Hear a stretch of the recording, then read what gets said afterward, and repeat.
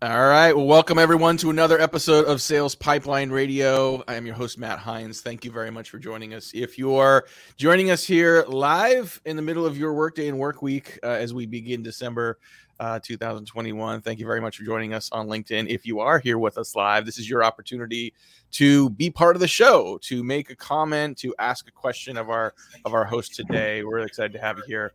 If you are watching on demand or listening on demand through our podcast, thanks so much for downloading, for subscribing. If you like what you see here today, we are every week talking to some of the best and brightest minds in B2B sales and marketing.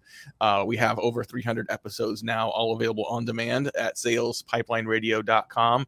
Check it out. You can listen to it on your way to work, at the gym, in the shower, wherever you go, wherever you listen to podcasts. Not my business. But anyway, excited to have joining us today author and speaker at Servant Selling and the author of the book Selling with a Servant Heart, Jim Doyle, live from Florida. Jim, thanks for joining us. Oh, my gosh. Thank you, Matt. I'm so privileged to be here. So this topic, as we mentioned, as you were talking about before, very important to me. Like one of my early mentors really was, he was, I recognized him as a servant leader.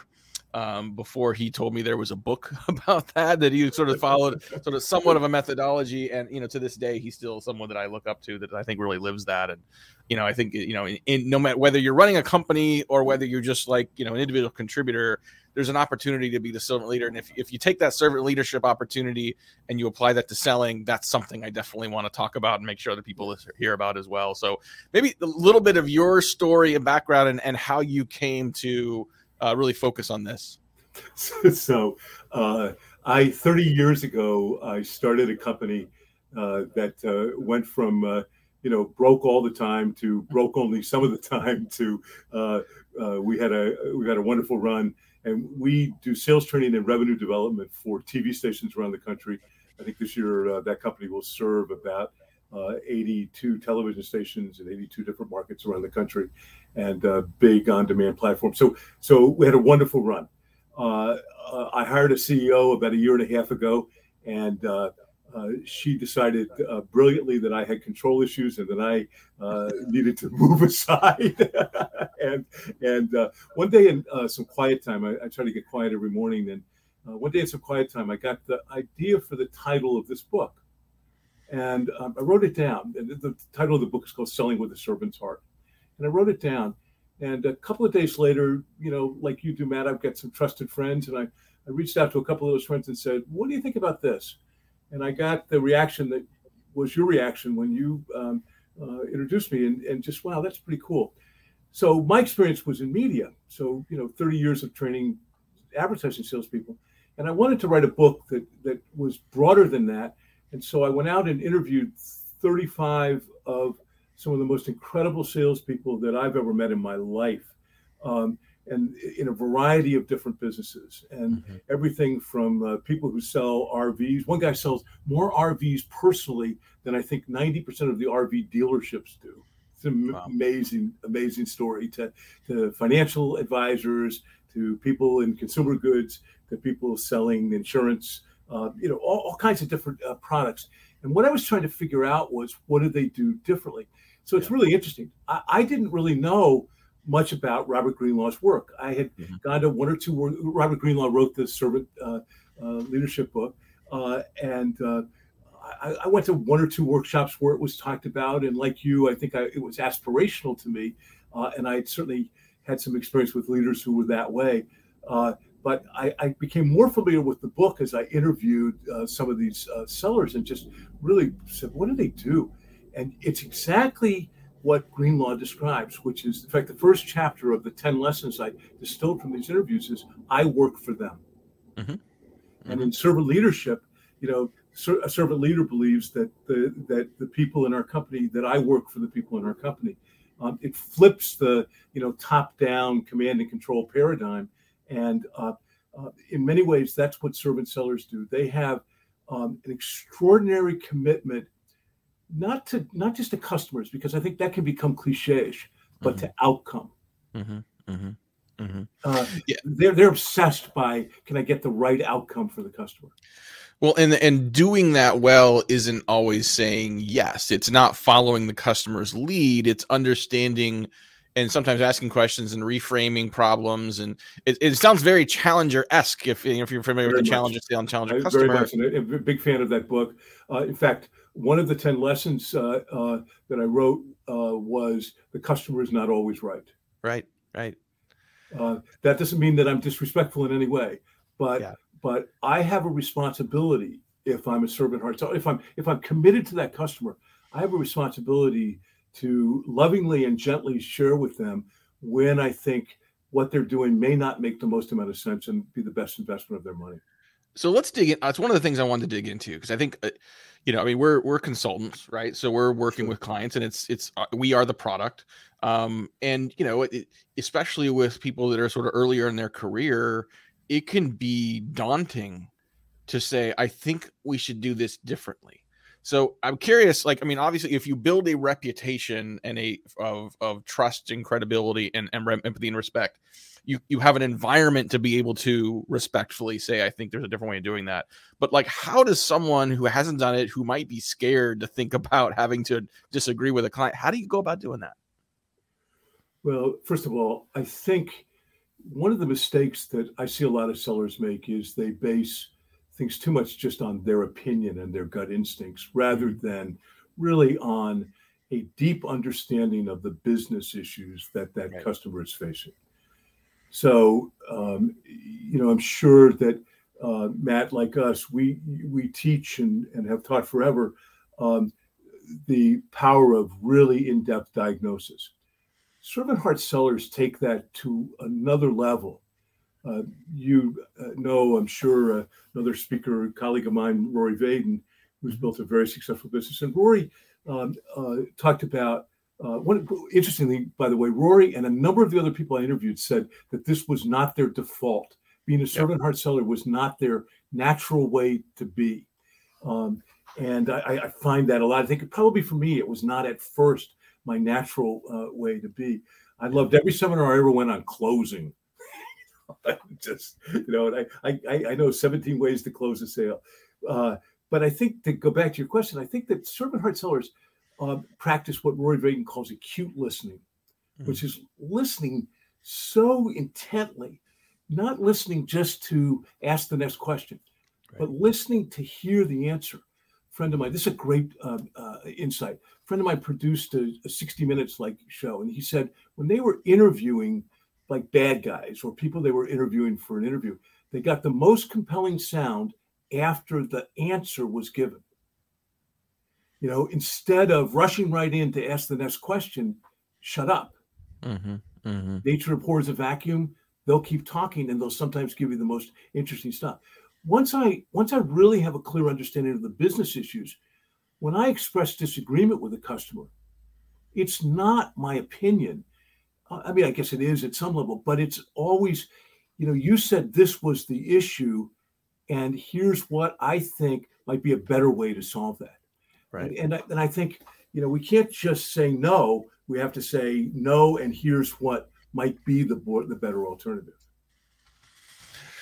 Well, I heard a couple things you said there. One was just, knowing enough about the business and their issues to be able to ground it in that, which I think is really important. I think also, coming and doing something that is evidence-based versus just your opinion, right? And you could argue, and that way you're not arguing about your opinion. You could debate whether the evidence is valid or important.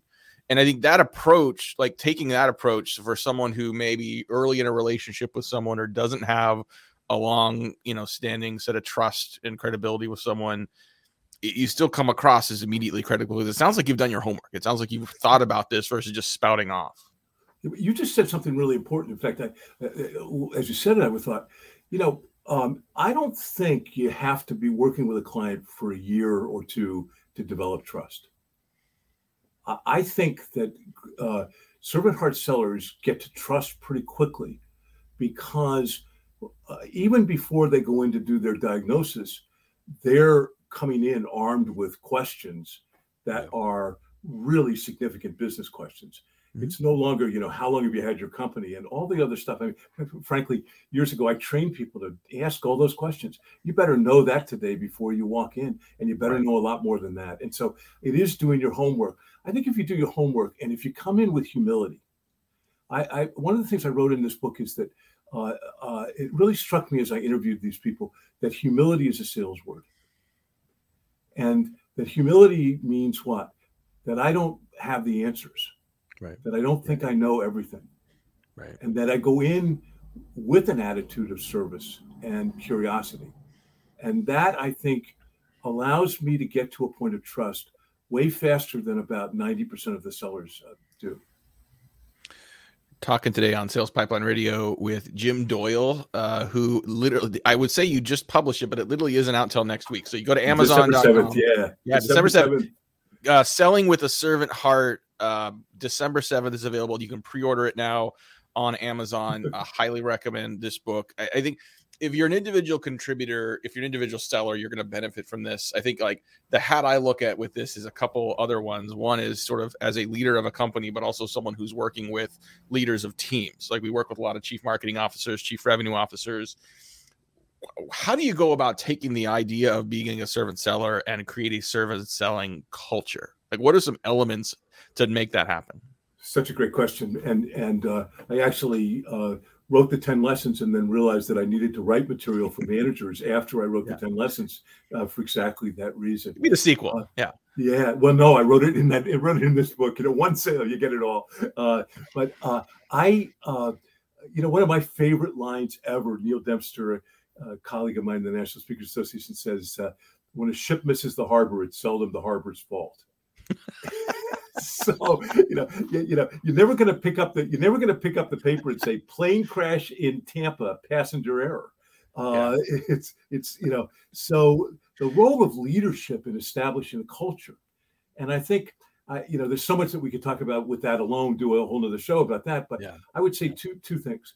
One is people do what they don't do what you expect they're going to do. They watch you. One of my earliest bosses said, Jim, if you want people to come in at 8:30, you need to be here at 8:15. You can't come walking in at 8:45.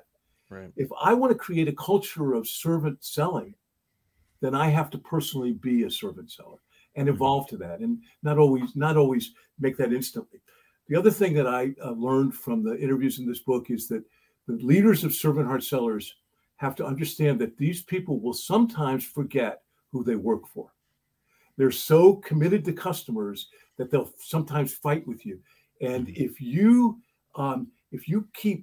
totally reject what they believe is the right thing for the customer, they'll find another place to work. But you also sometimes have to remind them that, hey, you've got two bosses here. The customer is your boss, and we sign your paychecks. And so can we make this work in a way that's right for both of us? Yeah, I love it. And I think it's so important.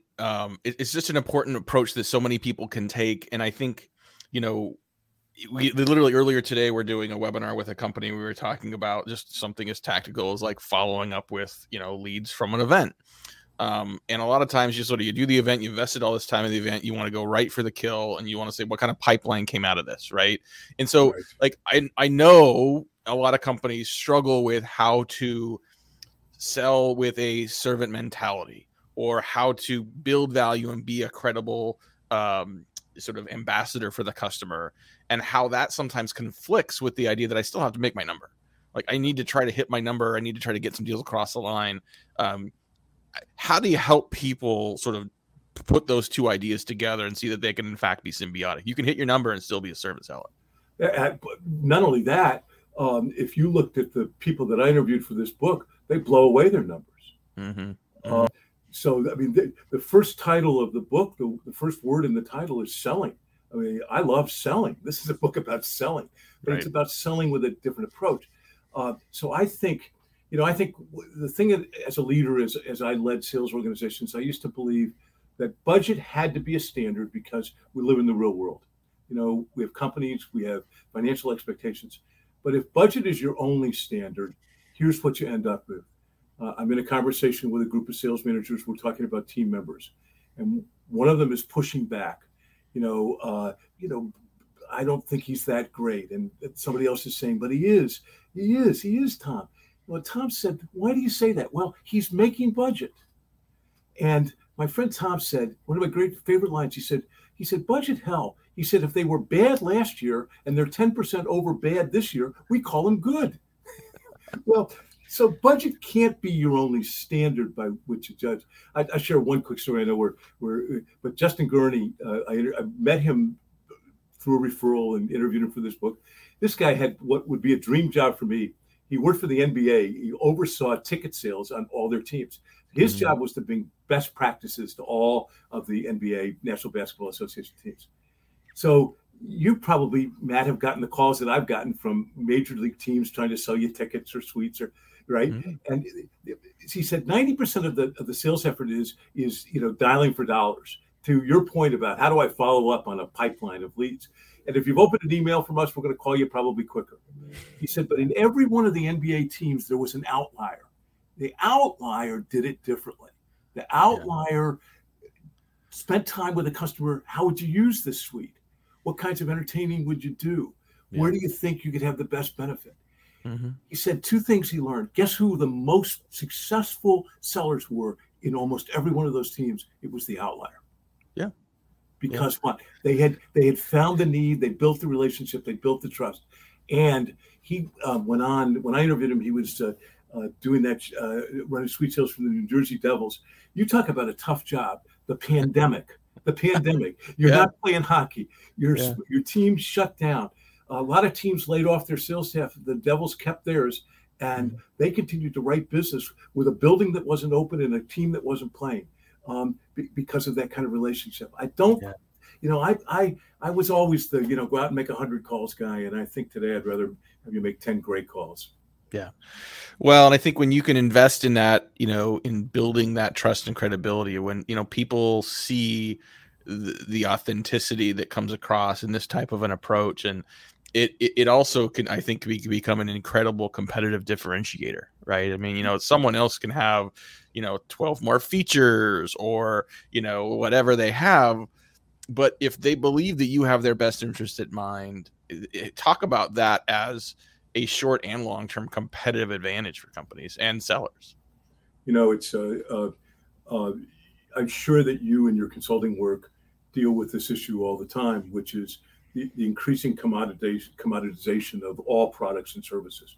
Right. And the last lesson that I came out of this book with is I refuse to be a commodity.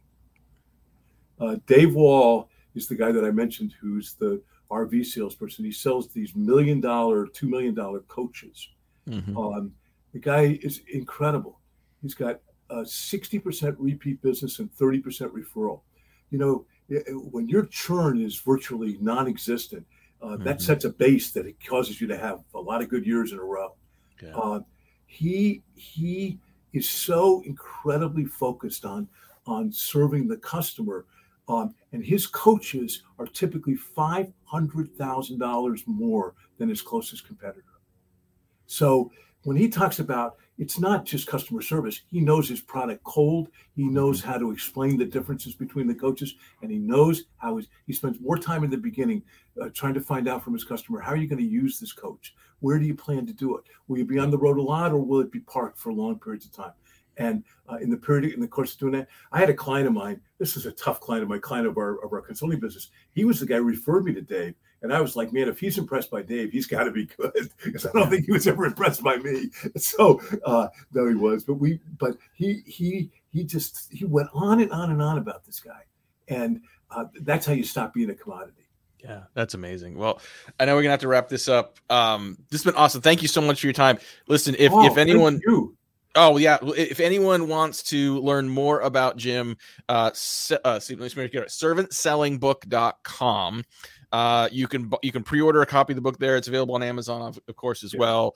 There's an excerpt available for free. You can check out Jim's blog and sign up for his newsletter. Lots of great tips on an ongoing basis. Servantsellingbook.com. Check it out.